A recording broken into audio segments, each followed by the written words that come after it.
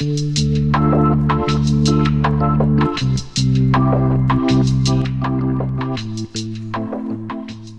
to episode 14 of the BSA podcast, and we're sat here on a surprisingly sunny October day in Glossop. I think you'll find it's September still. You're wishing your life away. I am wishing my life away. It is still September. You're right. Why I decided it was October, I'm really not sure. Anyway, in the sunny September day, and as you've just noticed, I'm sat here with my fellow podcast presenter, David Wright. Good afternoon. Who isn't wishing his life away. And today we're going to talk about, well, we had a bit of a debate about what we were talking about today, but the title we finally came up was Recognising the Commerciality of the Internet, but ultimately it's about recognising the value of content, the stuff that you produce on the internet, and making sure that you understand exactly why you're doing it and what you're trying to get out of it. So, David, what do you think? Yeah, I think that we're seeing things start to shift. Perhaps one of the biggest areas where people notice it, which isn't directly related to SME commerciality, but I think we've all perhaps or maybe experienced it, is when you look at newspapers and magazines, as there's an increased shift from print to being online. I think, was it Marie Claire recently announced they were just didn't have their last print publication and going entirely online. But I've noticed it more with newspapers, where you perhaps Google about something, and then you suddenly see, oh, look, there's a link from whether the Telegraph or the Guardian or the Times or what have you. And then you think, I'll go and read it. And then with not all of them, but with some of them, you're now getting, well, you can only read it if you buy a subscription. And I think we're used to having information to be just freely available, and a lot of it still is. But equally, people are now trying to. They've it's costing them money to produce the content that you want to read, and so they're now saying, well, if it's costing us to produce it, it's only reasonable that maybe you contribute back to if you want to consume it, if you want to read it. So I think it's now looking at saying, well, when people are giving you stuff on the internet, if they're not wanting to charge you money for it, then is there something else going on? And I think that's where it's getting interesting. I think newspapers are a good example because they have big enough audiences that they can. And we've been discussing the idea that there are two models for making money out of the internet. One is you're delivering an audience to advertisers, Facebook or any of the big social media platforms. And their business model is about sucking up data and then selling that to advertisers. And I think potentially some of the big newspapers could do that on a similar level. Or if you're not doing that, then ultimately you've got to be you've got to be getting people to pay for it. And the papers are a good example, because if you take the Telegraph and the Guardian, they have two very different models. In the Telegraph is paywall, in that you basically take our subscription if you want to read it.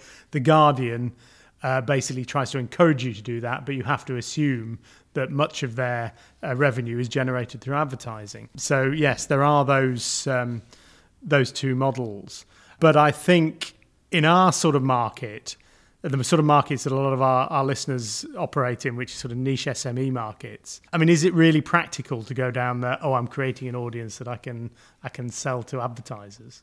Statistically, no. But we have to accept that, in love them or hate them, that we are in the world of the social media influencers, and there are people who have, by doing nothing more than just putting stuff on the internet, particularly on YouTube, they have built such phenomenal audiences of people who want to hear what they have to say, that they have become celebrities in their own right. They have hundreds of thousands or millions of followers, and all of a sudden people want to associate with them, they want to put advertising with them, and people pay them to do things. So it is possible for an individual or perhaps a small business to create their own influencer world, but I think it's exceptional. And I think you mentioned there the YouTube influencers, where they're talking about things like makeup tips, or as you say, watching people play Fortnite or something like that. And there, the potential audiences are absolutely massive, globally. Whereas if you're talking about extolling your expertise in plastics technology or something like that, then the audiences are going to be significantly smaller. So I think that's where being an influencer or an expert in the sort of the technical SME world that we operate in is really not practical. So I think from my view, you have to take the view in those sort of markets, if you're going to be producing content on the internet, it's because you want to be selling people. So you want to be selling people stuff and monetizing it some other way. And then it's about how do you monetize that content. Yeah, I think that's right. And actually, what we're saying is you're not directly trying to monetize the content. What you're trying to do is by making the content interesting and valuable to your target audience, they will want to engage with you. And they're not just going to consume your content, but they're also going to start to recognize that you have knowledge and talent and experience and maybe products and services that fit with their business and their situation. So they are, and as they get to know you better through this engagement, they perhaps can trust you and have confidence. So when they have a need for what it is that you're offering, they are more likely to come knocking. Yeah, and I think you're right. The value in this sort of market is about the expertise, and it needs to be leading people towards your free offering, which is normally going to be a commercial service or a product or something like that, because the idea of actually monetizing your content directly is, again, very difficult. Even taking the example of asking someone to give you their email address before you allow them to read your content, it will reduce the level of exposure of that content by orders of magnitude. And I think you've got to accept that from a marketing perspective, your number one objective is to get your content in front of the right people. So you have to put as few barriers as possible to them actually doing that. I think so. But I think further that, again, looking at what we're talking about, this niche expert SME world, actually the number of people, number of customers, number of clients that you're likely to be working with compared to the marketplace is likely to be fairly small. So whichever way you slice it up, most of the people who are consuming your content will not be buying anything from you. But nonetheless, it's important to ensure that you focus your content onto the people that you're interested in, because it's just, the phrase we have used in the past is the idea of just putting videos of surfing pigs. Okay, you might get a lot of shares and likes on Facebook, but it's not really helping move your business forward, and to some extent, it's not about sheer volume of traffic, it's about volume of the right traffic. And the fact that there are people engaging with your content who don't have any potential of doing any business with you, at one level, you couldn't care less. Yeah, no, and I think you have it, as you say. It's got to be making sure that you know why you're producing that content and what it's actually adding to your marketing story. And I think the whole question about sort of can you ask for email addresses and things like that, I think you can on one level, but it's about making sure you balance it. And the good model is maybe you might have a blog with lots of interesting content on there that people can just read for free. But then the idea of if you have a slightly more in-depth, nicely produced sort of PDF brochure that details sort of more info. I mean, an example, we have a client who do a sort of a guide to safaris that is a nicely produced PDF that, yes, they ask you for your email address to download that. And I think that's reasonable, but there is also a lot of information for free on their website just in blog posts. So I think it's about sort of balancing by all means, use content to get things like email addresses, but at the same time accept that a lot of the stuff that you do needs to be just freely accessible and available. I think that example you just gave is good, because it kind of shows the progression you can get, that the completely free, just it's there to be consumed, read, viewed content is also starting to tell your audience that they can, if you're talking about safaris, that they look like the sort of safaris that you might be interested in. So when you say, well, yeah, what I'm seeing at the moment is telling me that I think I'm in the right place, I now want to move to the next level. I'm not ready to book my safari, but I'd like to know a bit more, and I'm starting to trust you a bit. Then the idea that you can get a more detailed information by trading your email address, and I think it's not cash, but it's monetizing it in a different way. It is a trade at that point. They're going to give you more and more detailed and more useful information, in return for which you're giving them their your email address. And I guess you are also at that point confident and have trust that they are not going to abuse the fact that you're giving them your email address, which is a valuable piece of information. Yeah, and I think it also illustrates this idea of making sure you create a very strong connection between the free content you're offering and your paid services. I mean, I was using an example earlier of a website I use a lot called WP Beginner. They do I always seem to end up on there when I'm looking for free content or looking for content about websites. 9 times out of 10 it's a bit basic, but they're very good at getting their content out there. But it wasn't actually till I started researching this that I realized what their paid offering was, and it's some various plugins that have no real connection to most of the content they're putting on there.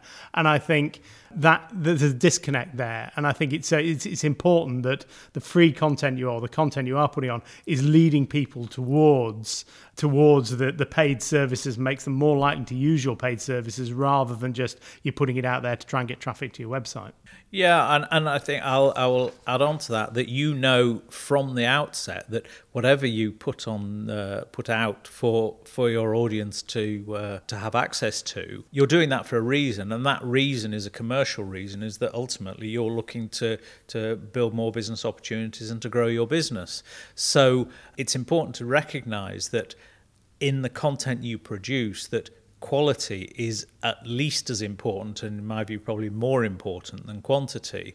And so it is likely that there is going to be some investment on your part in terms of time or money or a combination of the two to make sure that even the free content that you're producing is good quality and is going to tell people the right story. Yeah, just producing content for the idea of getting it out there is not, you've got to assume people are going to read it, and when they read it you want to expect them to have a positive impact on your image, and I think that is critical, because if you're just producing it for the sake of producing it, you might as well not bother. So yet again, we need to be avoiding the surfing pigs. Indeed. The odd surfing pig is on Twitter is, I think, perfectly reasonable.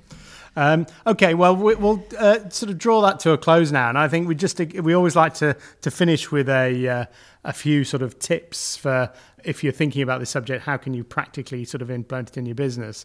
So your number one tip, David? I think, again, it's just sort of reiterating something we've touched on, that you need to understand what the track is that you're trying to lead people on, from the free content that you're making freely available through possibly enhanced content that might be where you're looking for an email address or something, right through to the idea of hopefully encouraging people to do business with you. So make sure you've got a connection through the whole track. Okay. And mine would be that whenever you're creating content, ask the question, why am I producing this? What value does it add to my business? What does it say about how does it add to my marketing message?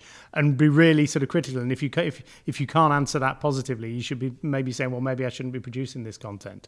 Yeah. And I'll just add one final one as well. And this is particularly for if you're running an SME, running a business where you work closely with your customers and clients, that it is about your relationship with your individual clients. You're not just flogging them stuff. So recognize that the idea that the internet is a panacea of everything and it's just going to deliver customers to you is probably not the case, but that part of the track that I sort of talked about earlier might be that you need to actually engage with people on an individual basis as well. So the idea of running on from what might be initially a web-based relationship to having a more personal, more connected relationship with people as part of the process to them to ultimately doing business together is something that is normally a valuable part of the mix as well. Okay, I think we'll leave it there. And As normal, if you want to know anything more or sort of follow this up, you'll find previous podcasts on podcast.bsamarketing.com. You'll find our blog with lots of useful free information, which we don't ask any feedback for, on bsamarketing.com. You'll find us on Twitter at bsamarketing, and you'll also find us on LinkedIn. So I will just leave you with something that I heard once in saying, if you're not paying for a product, there is a good chance that you are the product. So on that basis, I'll leave it there, and happy marketing. Bye for now.